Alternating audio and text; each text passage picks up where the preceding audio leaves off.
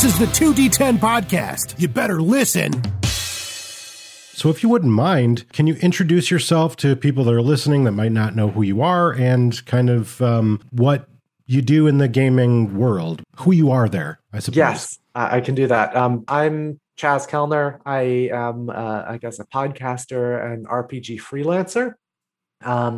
So I've written for Exalted and for a couple of the Chronicles of Darkness lines. I am a host emeritus of the Story Told podcast. And host of our actual play, The Fall of Giara, which is an Exalted actual play, and one of the co-hosts of The Systematic Understanding of Everything, an Exalted podcast, where Terry Robinson and Monica Specca and I are taking a deep dive of everything Exalted. That's awesome. So Exalted is actually a game I'm not super familiar with. It's one of the like White Wolf original games or whatever, where I just never really got any opportunity to dig into. And Scion is a game that I am a self-avowed noob. I don't really know anything about it except for what I've discovered this year. So, and I've been playing, the old school White Wolf games and World of Darkness games since the late 90s, but that was just one game I never got the opportunity to get into. And now I'm learning about it for the first time. And that's a game that you're actually contributing to, correct? To Exalted or to Scion? To Scion. So I've done some fan publishing for Scion. I'm not writing for Scion officially yet. I've certainly put that ask out there in the universe. So hopefully I'll be an official contributor to that down the line. But I'm also a big Scion fan. Scion and Exalted kind of run parallel in my head a little bit. Scion originally kind of evolved some of the systems they developed in first edition Exalted. So it's got a little bit of the same DNA of playing almost over-the-top heroes in a world filled mostly with mortal characters. Mm-hmm. So the pitch for Scion is you are playing the children and chosen champions of the ancient gods in the modern world, where all myths are true. And part of that is that you get awesome divine power. Exalted, on the other hand, is a non-Western epic fantasy where you play the chosen champions of the gods in a world where... Oh boy, how do I want to say that? The elevator pitch is always so hard because there's so much to Exalted. But in an epic fantasy world beset by supernatural threats, where only you can protect the world and protect what matters to you. And in Exalted, they introduced some of the mechanics that later evolved further in Scion. I think one of the really awesome mechanics that existed and exists in Exalted today, and also existed in the first edition of Scion, but changed somewhat in second, is the idea of stunts. Mm-hmm. And it's a really simple concept where if you describe your character in an awesome way, you get extra dice. That's cool.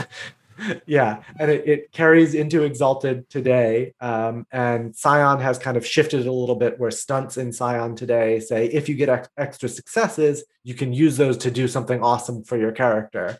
But both ways of approaching it really reward the player for coming up with awesome ideas for their character and just being a little bit more descriptive. And so that's one of the really fun things in Exalted. And it's honestly one of those things that I've tried to bring into every role-playing experience. If a player does describe something in a really awesome way and I'm running the game, I'm going to give them a bonus for that. Yeah, that's actually something I think it's almost like an instinctual thing I've done as a storyteller. When the player is super creative or the player is super descriptive of what they want to do. It's been something that I've just been like, well, you know what, take a couple extra dice, because that sounds really fun to me. I didn't actually know that it was a rule from there because, again, I'm kind of like a noob when it comes to all those. I don't know how you would describe them, but of course, for people that are familiar with White Wolf and what they were when they were a company back in the day, and the World of Darkness. These are games that they don't take place in that World of Darkness continuity, as far as I know. And so people may have, like me, may have missed them at the time when they, were coming out. And, I think now they kind of like, they really stand alone because White Wolf isn't, they're not a producer anymore. So it's not really competing. A lot of these are now under the umbrella of Onyx Path. How would you describe like these games in relation to that World of Darkness setting? Like, do they have any overlap, or are they just totally separate? So Scion has no overlap. When Scion was made, it was conceived of as a kind of a closed product. They were going to release one book back towards the end of White Wolf's independent run. That one book turned into 5 books at the time because it was so popular. And then when Onyx Path was formed, they were able to purchase the rights for Scion outright. So Scion is now one of the flagship games for Onyx Path's story path system, which takes a step further away from the storyteller roots of Scion in some ways that aren't necessarily obvious at first, but you can really start to see once you sit down and run or play the game. Exalted actually has kind of an interesting relationship to the World of Darkness, because when Exalted First Edition came out, one of their taglines was the secret mythic history of the World of Darkness. And First Edition Exalted presents itself as the first age, but even before the mythic age of classic World of Darkness. And so that has changed over the editions. As Exalted Second Edition came out, they kind of took a step away from that. And with Exalted Third Edition, the devs are not at all connected to World of Darkness, so it stepped further away from it. But there's certain things where you'll be looking at Exalted, and a name will come up, or a metaphysical concept will come up, and if you squint right, you're like, oh, hey, that has some World of Darkness connotations. So, for example, the underworld in Exalted is very similar to the underworld of Wraith. You have the city of Stygia. You have the Neverborn dwelling below the underworld. You have Soul Steel, forged from the souls of the dead. These are all things that overlap between Exalted and Wraith, because Exalted's underworld evolves into the Shadowlands of Wraith in that one conception of the World of Darkness secret history. But like I said, they've kind of stepped away from that as the game line has progressed. Yeah, there's some other stuff too. If you go back far enough to the origins, like with Ars Magica and stuff like that, where this is definitely part of the World of Darkness, and they were like, no, not really, and then ended up selling it. Out of curiosity, I have only been able to play Trinity once. And it was many, many years ago.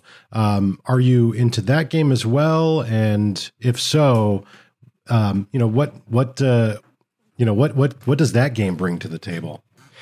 So Trinity is the other flagship story path game from Onyx Path, and it is a kind of a weird science fiction setting.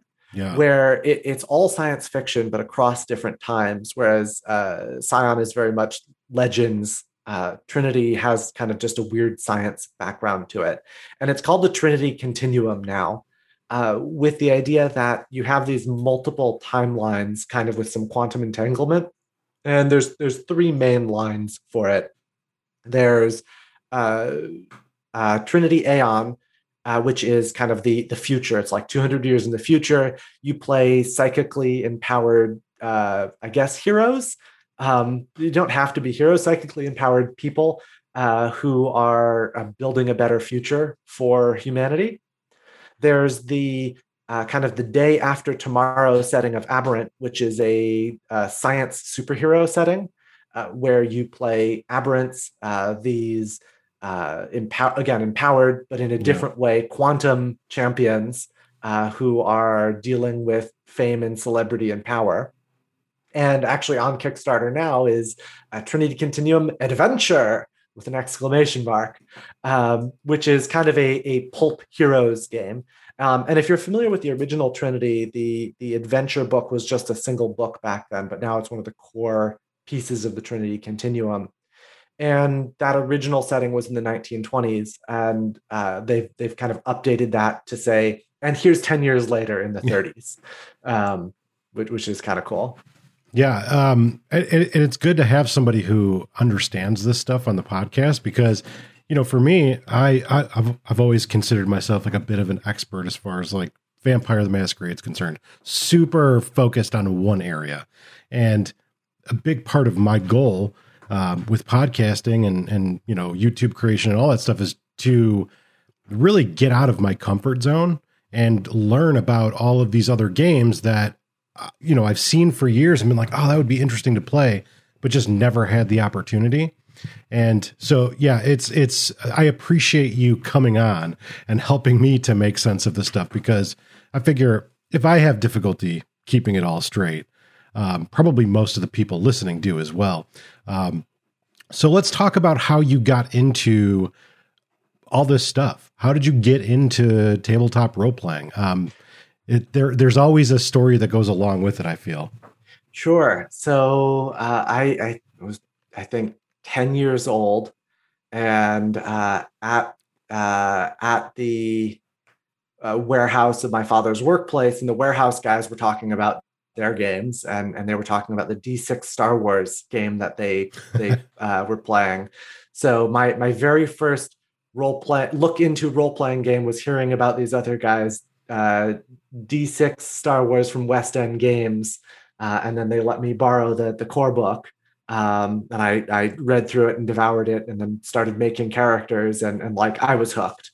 And so just a few months later, I think I discovered D&D, and that was back in the AD&D second edition era. Mm-hmm. And so I got a bunch of those books too, and read them, and built dungeons and created characters. And I didn't have anyone to play with. So my initial experience of RPGs was like reading the material and then world building. And so that's still a big part of what I love to do is I guess I'm an RPG consumer in that I read a lot of RPG books. And then I also like the world building side of it. I like coming up with the story and the setting and all of that. And I do find myself most often in the game master's chair or storyteller's chair. And I guess from there, like I said, I was hooked. But I didn't get to play any games until much later, until I was like a late teen, mm-hmm. When I met other people in high school who did play, and that's around when I discovered the World of Darkness as well, and got involved in a couple of vampire LARPs. Big fan of Changeling the Dreaming at the time, and that was right around when Exalted first released as well. And so I was one of those hanging out in the game store teens. And the book came in, and I was like flipping through it, and I saw, Limit Break. And I was a big fan of like Final Fantasy JRPGs, mm-hmm. and was like, oh, Limit Breaks sound cool. An RPG with limit breaks, that sounds neat. And that is not what Limit Break is in Exalted. But by the time like I had consumed the book, I was hooked. One of the cool things about Exalted, and this is what Limit Break is that you are heroes with pathos. So all Exalted suffer from a great curse. And part of the backstory of Exalted is that the gods empowered them to kill the creators of the world. And the creators of the world laid a death curse on the Exalted that drives them to extremes. And so that's what Limit Break is in Exalted. So I have a question for you concerning a lot of these games, because, you know, like I said, I'm a noob, I'm a novice. I don't really know where to start. And I do occasionally happen upon an Exalted book or a Scion book, you know, my local half price books or whatever. Where does someone new like me, where should I get started? You know, is it essential to kind of know a great degree of information, or, you know, can I just kind of like pick up a core book and go? I think you can just pick up the core book and go. With Scion, the core material is split across two books for second edition. There's Scion Origin and Scion Hero.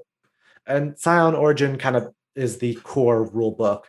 And it presents the idea of mortal characters touched by the divine, who have some connection to the gods, but aren't fully absorbed into that world yet.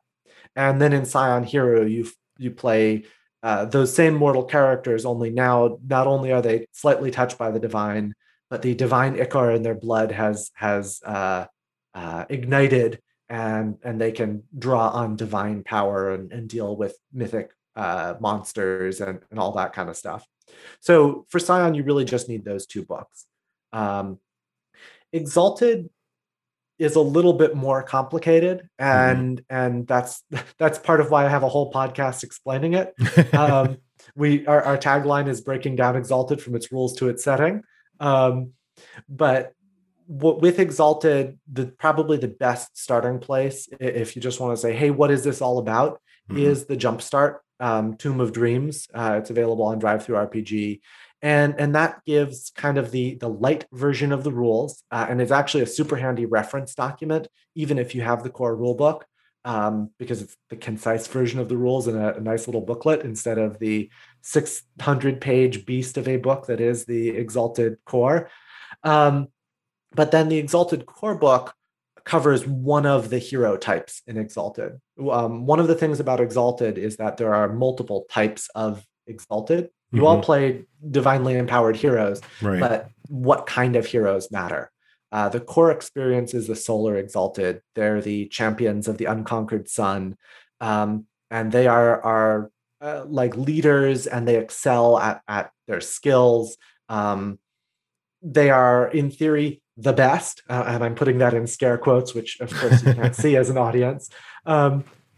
But they have had disappeared from the world and are just now reappearing after thousands of years. But they're not the only type of Exalted, and that's where, depending on what experience of the game you want, you may want to get a second book to go with that. And in Exalted 3rd Edition, they've released two books to follow up so far. What Fire Has Wrought, the Dragon-Blooded. The Dragon-Blooded are kind of the hegemonic power of the Exalted world, and they are elementally empowered champions. So unlike most of the Exalted, where there's only a couple hundred of them in the world because they're individually chosen, the Dragon-Blooded, their power is in their bloodline. And so you get families of these elementally powered, essentially fantasy superheroes, and they rule the center of the world, and they hunt the other Exalted. And there's a whole lot of setting stuff there with complex politics. If you're like, I want to play superhero Game of Thrones, Dragon-Blooded is for you. Cool. So before I ask you, I definitely want to ask you about your contributions, to the different product lines. But before we do that, I want to reverse a little bit and ask you about your experience with LARP. LARP is, my origins pretty much start there. And I'm always curious, especially people who, kind of got their start in the early 2000s, basically what it sounds like to me. That's kind of when you got your start. What was your experience like? And is it something that you miss, or something that you're, you're over it now? Oh man, I miss LARP a lot. But some of that is like the more the friends that I made, and the LARP experience is cool. And even my core group now is some of those players are the players that I met in the LARPs right when I started LARPing. And it was kind of interesting because I played, when I first started, I played in two different LARPs. And the people running the two LARPs hated each other, those groups of people. And I kind of managed to be friendly with both of them and stay out of that drama. But were they like separated by geographic location? Barely. They were a town apart in Vermont. And like Vermont does not have a lot of people, and the gaming community in Vermont does not have a lot of people. And like all of them had gone to college to each other and hated each other from that time. And so it was almost like competing LARPs, but there was a handful of us who went to both of them. One of them was a Friday night, and one of them was a Saturday night, so it was perfect for those of us who could be friendly with both groups. But that rivalry was kind of funny. But one of them kind of had a lot of the when people talk about problem LARPs, had a lot of those classic problems of power gamers and people doing dumb stuff just because, and storytellers who had a hard time keeping control of the plot and the players. And like that LARP ended, and I wasn't there for this, but apparently with the storytellers like giving a lecture to all of the players, being like, "You're bad, and we're not running LARP anymore because you're bad." But there was some delightful politics in that game too. But in the other game, like it ran 4 years. I ended up being a assistant narrator starting in like the second year. And like every year we had a barbecue at the end of the year. Like I'm still friends with a lot of those people. So I have a lot of nostalgia for that. But so much of it is just the people that I was involved with over the LARP versus tabletop experience. Yeah. I think that's really, for me, that was, I grew up, like literally kind of grew up in the LARP community. And, I like gaming. I've always liked gaming, but really I think it was the social aspect of meeting all of these people that had a similar, mindset or a similar interest, in gaming and, horror and things like that. And it's funny that you mention sort of the rivalry of games, because where I grew up here in like the Midwest, Illinois, Chicagoland area, for years, it was like, if you were from this town, you had a reputation coming in, or if you were from this town, like everybody had their little rivalries. And it's weird because all these people did game together, but like, depending on which game you went to, like you would get treated differently because you were like from this area. Yep. That's a weird thing that apparently is inescapable with LARP. I never knew that really happened outside of where I grew up, but I have to think I'm not living in a unique area. Very cliquey at times. Yeah. But yeah, I definitely miss it too, just because, now as an adult, I can appreciate it more. And, I'm definitely more interested in the gaming part of it. So, that's really cool. So what drove, like were you still doing it active before COVID, or did it just kind of like? No. So for me, I kind of stopped LARPing when I moved out of Vermont.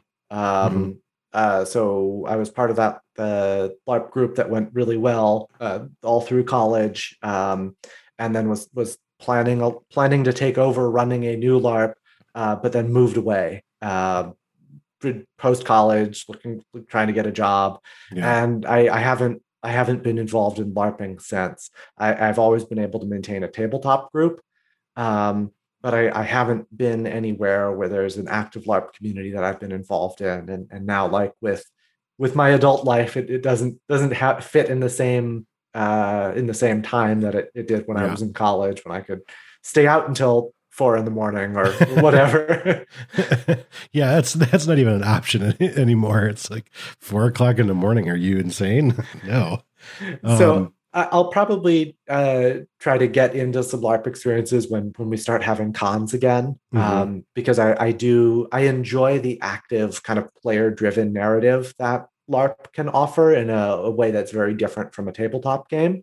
And so I know I was going to be going. Well, last year was planning on going to Gen Con with some of those LARP friends that I had, and we probably would have looked at doing something like that, but then Gen Con didn't happen because there's a pandemic on.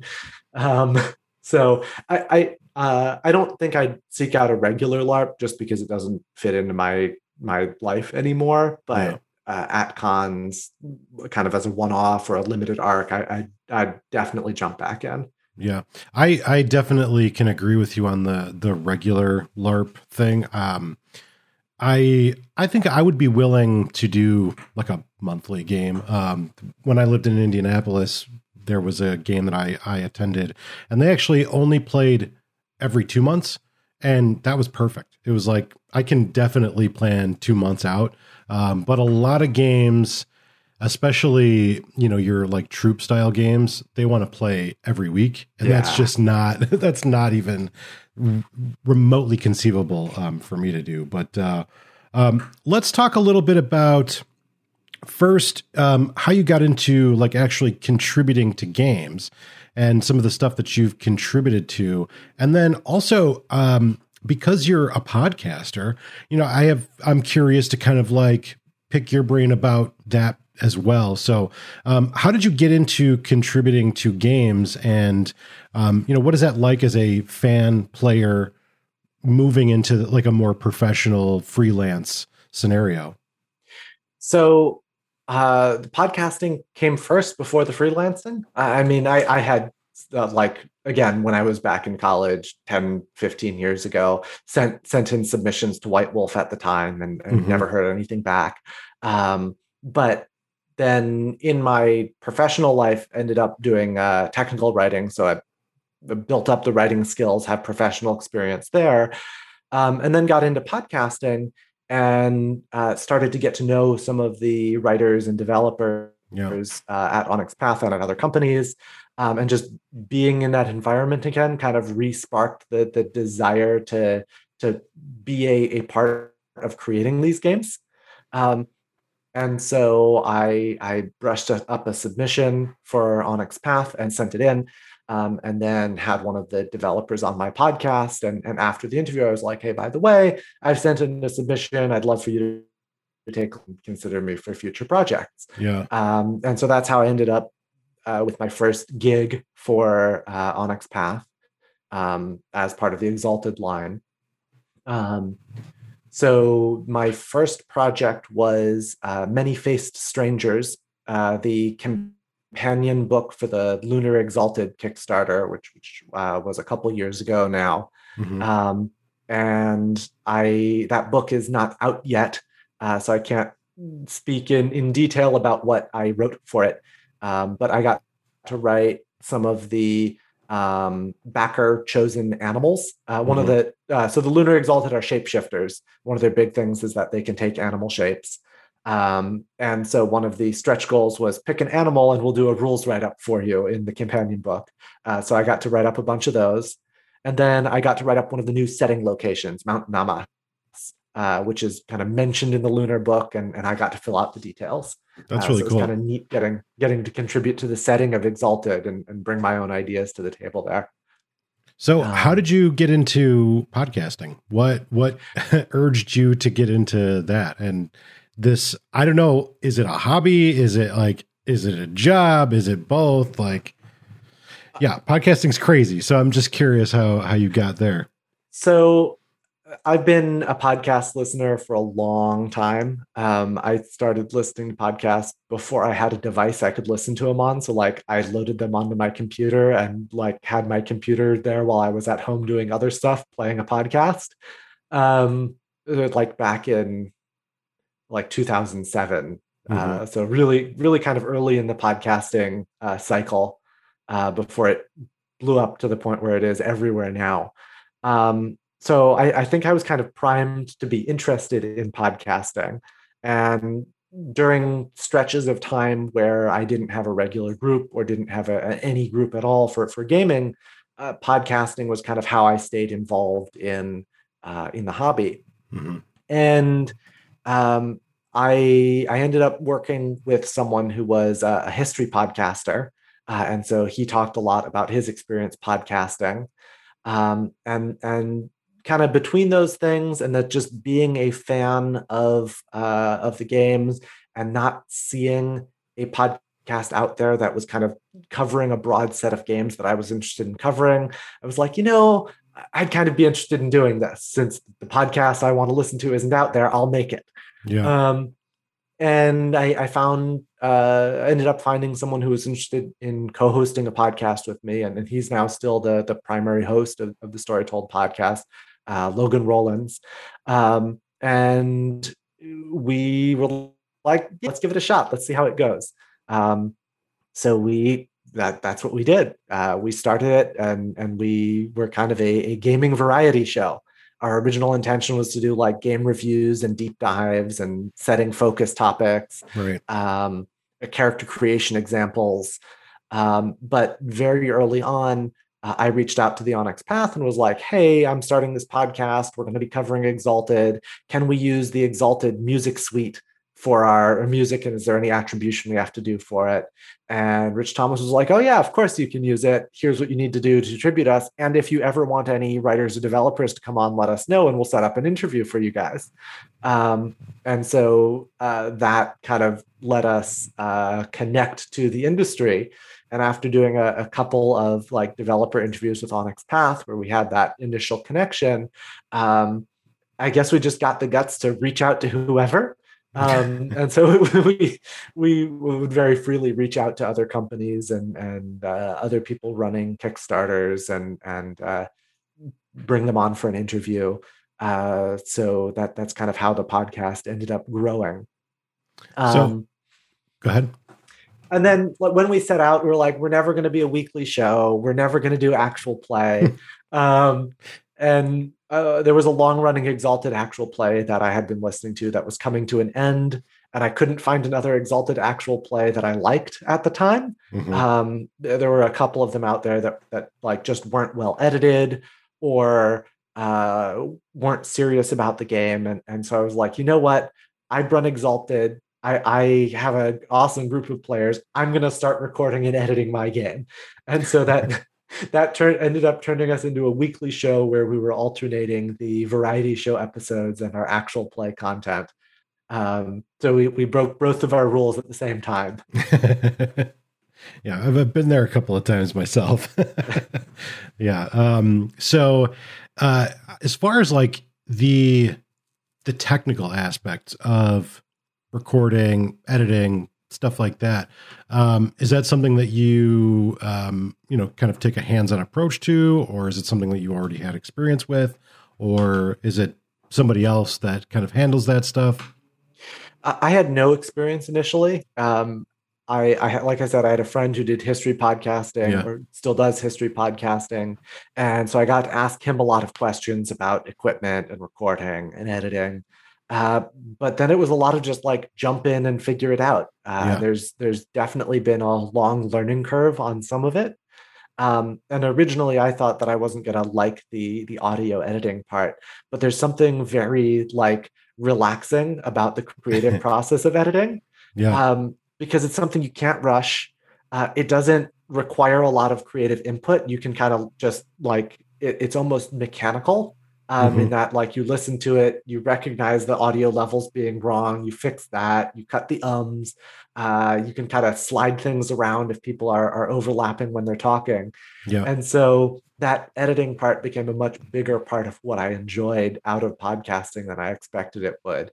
And I've learned from like YouTube tutorials of people with Audacity, talking to other podcasters that I've met about, hey, how do you do this or how do you do that? Or I'm running into this weird problem. Have you seen this and how did you fix it? And slowly over time, kind of building up my skill set as an audio editor to the point now where I think I produce a pretty good show. Yeah, the whole editing aspect of podcasting is, I can say when I first started doing audio editing, I was super like detail oriented. I would go through every moment of audio and try to like make it sound as best as possible. And then after like 5 years of doing this, now I'm just like, okay, is there any static? Is there any like obvious signs of cars driving by? My editing process for audio has definitely kind of decreased. I've kind of dialed it back from being like, ultra super vigilant about, every little detail to now, kind of just like listen to other like really, I think good sounding podcasts and just try to take a minimal stance with that. But for me, that hyper vigilance is transferred to video. So now when I record video, like I'm super, aware of every little like breath and tick.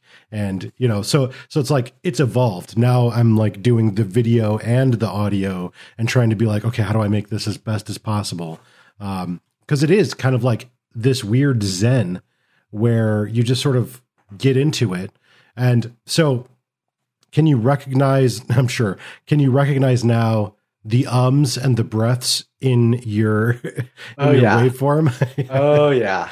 And like I can recognize how those differ between my players and see visually when the audio balance is wrong and like look at a whole track and see what is actually talking and what is just like background noise. Mm-hmm. So yeah, there's a whole bunch of it that I've learned over time. I've kind of taken a more laid back approach if I'm editing like a conversation. But for the actual play, I still do put in a lot of that, like making sure that it's all really crisp.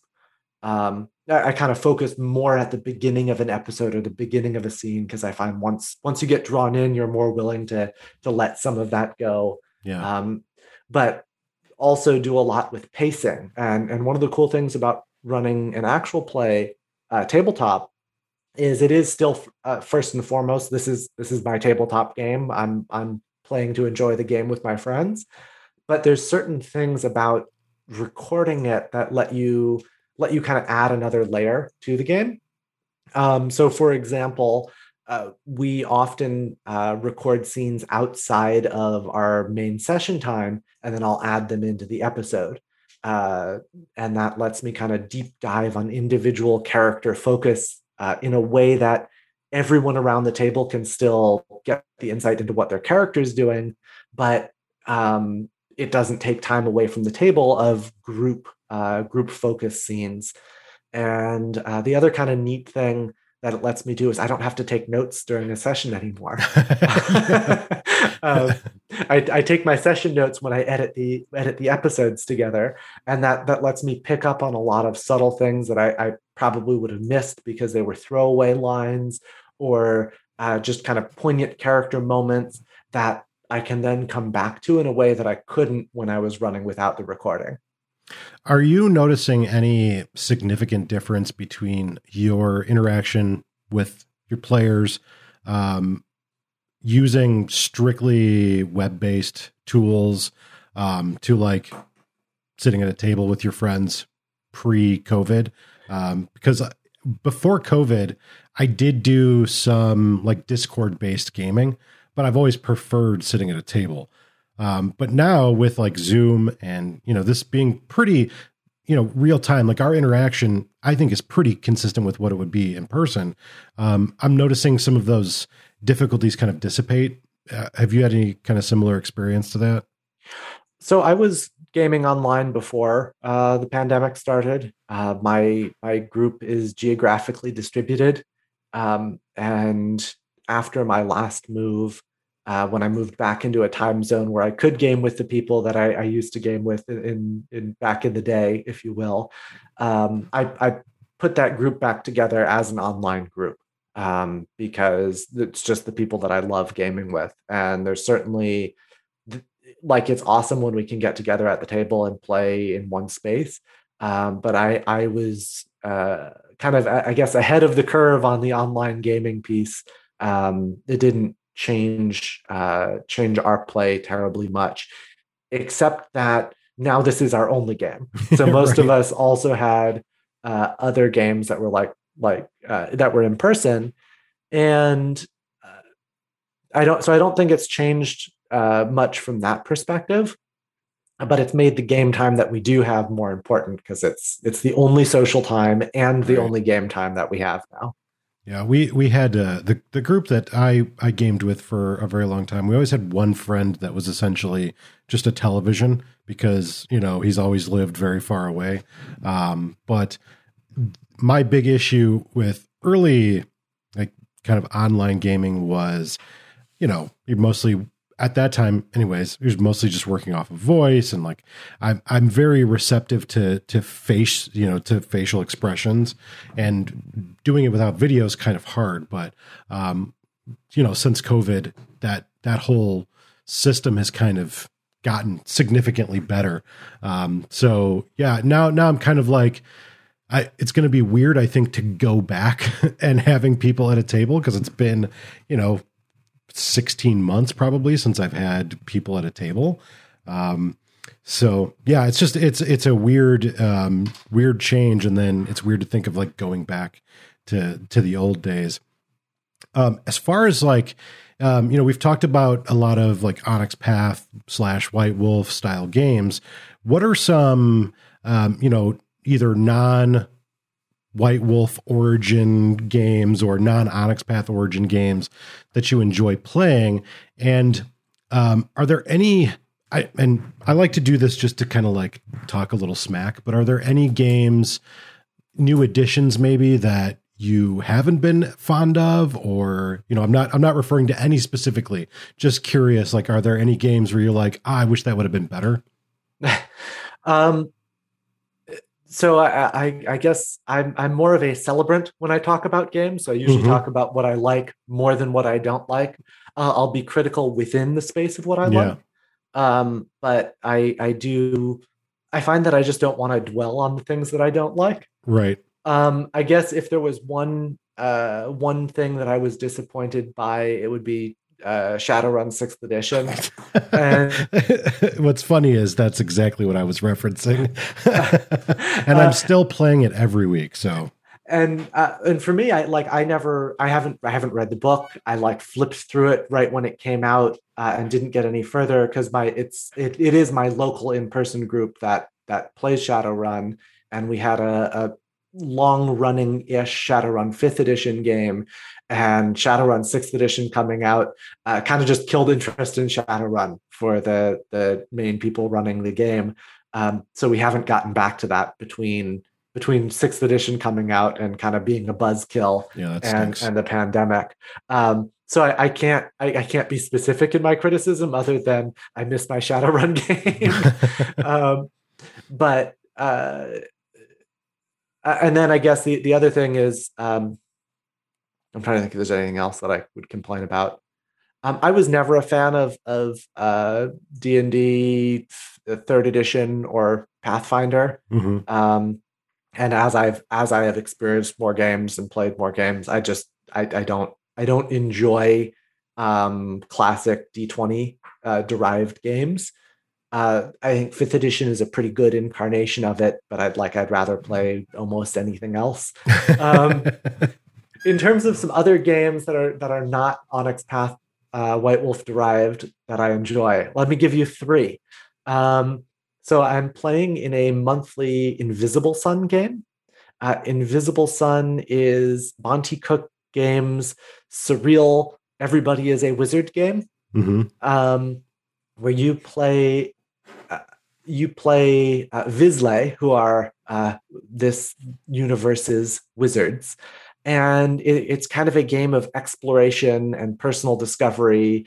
It's got a little bit of that Planescape effect of traveling between the different worlds, but it has this very surreal element to it. And so that game's been a ton of fun. And it comes in a giant unmarked black cube of a box. So it's like it's like an 18-inch black cube, and like it unfolds and it has the book stacked inside it and tokens and player handouts and everything. That's so cool. It's kind of just a neat physical element. And that's been a lot of fun to play. I just this week tried Wanderhome, which is a no dice, no masters derived PBTA game, meaning there's no dice rolling at all. It's all narrative, and it's designed to be played GM-less or not, so it can go either way. But you are playing like animal people in a pastoral pastoral kingdom almost that's full of myth and magic.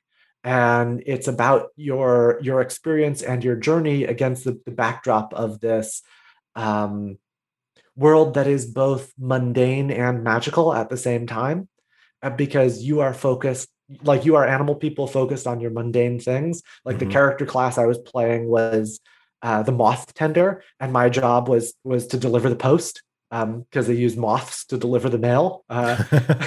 And so like I had packages that I needed to deliver, but we were traveling through this like magical glade full of fireflies who could tell the future.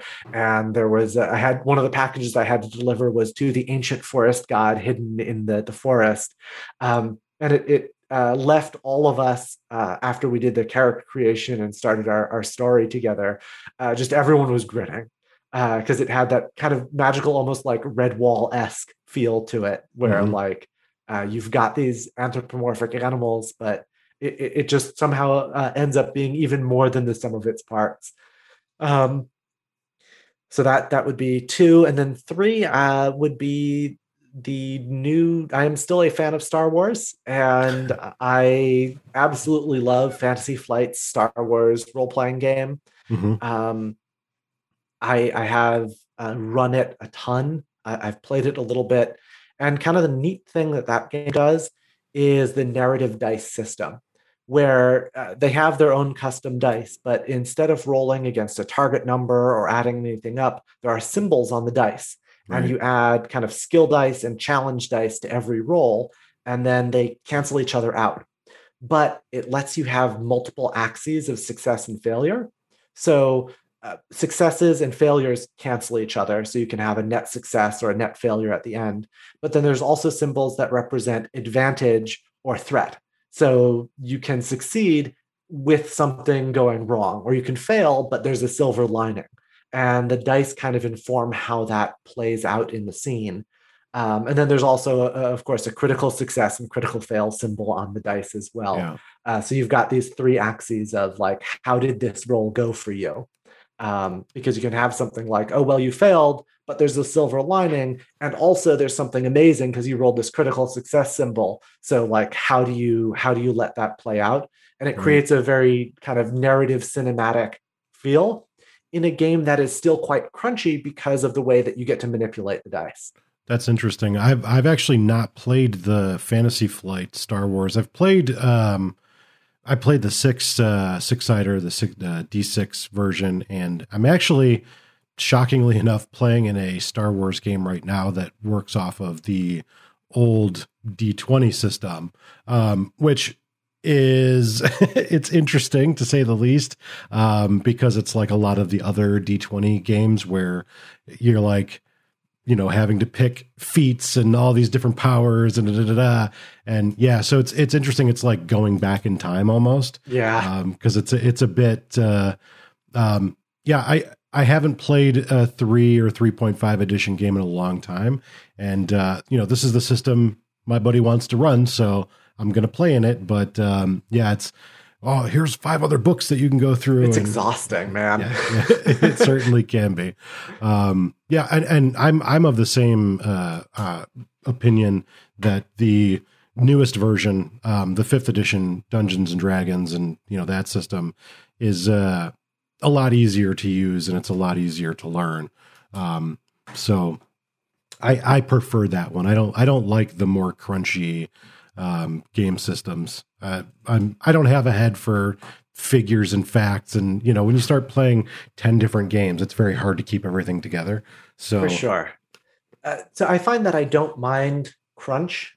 I mind gotcha mechanics in a level up sense.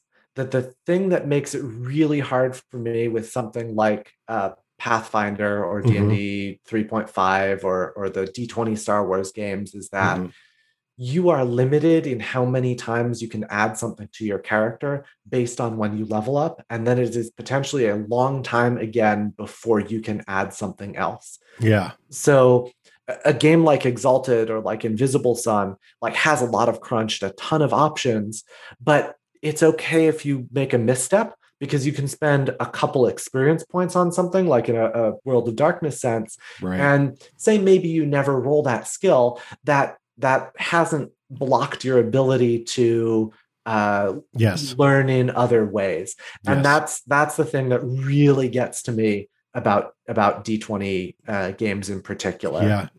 And to kind of piggyback off of that, that's a big part of the reason why I kind of stopped playing games like that, in the early 2000s because, I do come from a more story-based character creation and character progression where it's like, oh, I'm going to go learn a thing, and then now I know a thing, and that's fine. Whereas I would sit down and play with my D&D friends, and they'd be like, what are you, a moron? You didn't pick this? Because if you didn't pick this, then you can't get this, and you don't get this, that, and the other. And I was like, well, I don't really care about that, and it got to the point where they would be like, look, if you don't do this, by the time you get to level 10, you're just not going to be able to compete.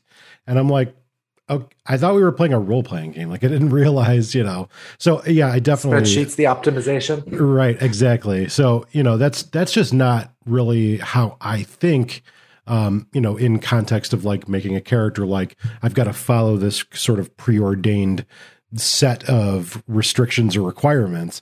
That's just not how I do things. So yeah, I can get behind that. It is definitely exhausting.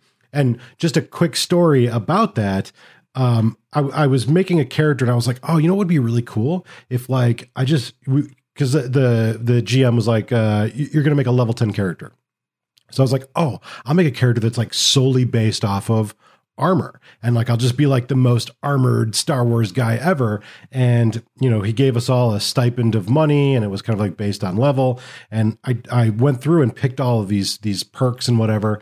And by the time I got to actually buying the armor that I would need to like make this character work within their confines, it was like 3 times more expensive than I could afford. And I was like, well, I guess I'll just have to go back to the drawing board because that's not even viable now. So yeah, it was like, that was kind of exhausting. And I was like, whatever, I don't even care. I'm just going to make a new character and figure it out. So I know you're almost about having to go here. So I would just like to check with you, what's next? What are you, is there anything on in the pipeline that you're contributing to, and where can people find you to experience more of what you have to offer? Okay, so let me do the rundown. Yeah. So the big exciting thing coming soon is Exalted Essence. Exalted is a pretty crunchy game, and so some of the Exalted devs pitched the idea of doing an almost rules light version of Exalted, a streamlined version. And so that is coming to Kickstarter in the near future. I'm a contributor on that. I got to write a big chunk of the setting chapter. I'm really excited to see that go out because it's the first thing that I have written for that's going to get a Kickstarter. And we talk a lot about Exalted Essence on the Systematic Understanding of Everything. You can find that at exaltcast.com. And that's where we break down everything Exalted. So if the idea of awesome stunting and divinely empowered heroes in a wacky fantasy world appeals to you, come over and check out Exaltcast. If you want to follow me on Twitter, I'm at StoryToldChaz. I mostly just tweet the podcast and role-playing stuff that I'm involved in, and occasionally retweet more interesting people than myself. But you can come in and see what I'm doing there. You can find my older podcast work on the Story Told podcast, where I was a co-host for like a year and a half, and still host our actual play content. I run an Exalted 3rd Edition Dragon-Blooded actual play on that called The Fall of Giara. It is a 3-act story, and we are just at the beginning of Act 3, and the end is in sight, and it's pretty awesome. But you can check that out and make your way through it.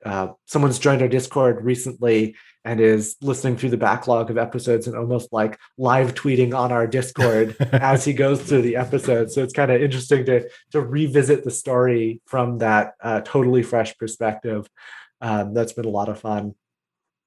I have published some stuff on the Storyteller's Vault and Storypath Nexus, a couple of bits for Exalted. If you want to check out that, I can give Nate links. I don't know how many show links you do, but yeah, I'll do anything that's pertinent. Okay. Well, I've got a couple of things for Exalted. I've got some Scion stuff. I've got some Trinity stuff. So I'll give you guys a pointer there. One of the pain points people recognize with Scion is that the character creation is a little bit confusing because it's spread out between 2 books. So I did, and there's no quick reference. You remember a lot of the old World of Darkness games have like a 1 or 2 page quick reference of this is the whole character creation. Scion didn't have that out of the gate. And I complained about it not being there. And then I said, you know what? I'm good at writing. I'll write this. And so I wrote both a free version and an expanded version that are available on the StoryPath Nexus. So I'll have those links as well. In terms of other things that I'm writing for The Hedge, and which is a Changeling the Lost book. And I can't remember the name of the book. The Tome of the Pentacle, which is a Mage the Awakening book. So both Chronicles of Darkness games, and those are a while before they're going to be out in the world, and I can't talk about what I'm writing for them. But that's keep an eye out on those. If you follow the Onyx path, you'll see them progress slowly through the Monday meeting notes. Absolutely. And if you'd like, I'd love to have you back to talk about them when they're available, or when you can talk about them. Of course. Yeah, no, I'd love to come back. I'd love to come back and talk about Exalted Essence more as well, especially as that becomes public. So absolutely. Or just to come and chat about games, because like I started a gaming podcast because I like talking about games. Right. Well, yeah, I'd love to have you back. As you know, I'll be, as you know, I'm in the process of kind of packing things up and moving on to the next location physically. So as soon as that's done, I'd love to get back in touch with you and have you on again. Sounds good. I'm sure we can set something up, and I'm sure we'll have more to talk about. Thank you for coming on the show, and it's been a pleasure. Lovely talking to you. Thank you for listening to the 2D10 podcast. If you enjoyed it, check out my YouTube channel at youtube.com/2D10. You can follow me on Facebook, Instagram, and Twitter by searching for 2D10. You can also support this show and all of Utility Muffin Labs by backing me on patreon.com/2D10. Go to utilitymuffinlabs.com for more podcasts, artwork, and gaming fun. Utility Muffin Labs, consistently rated adequate.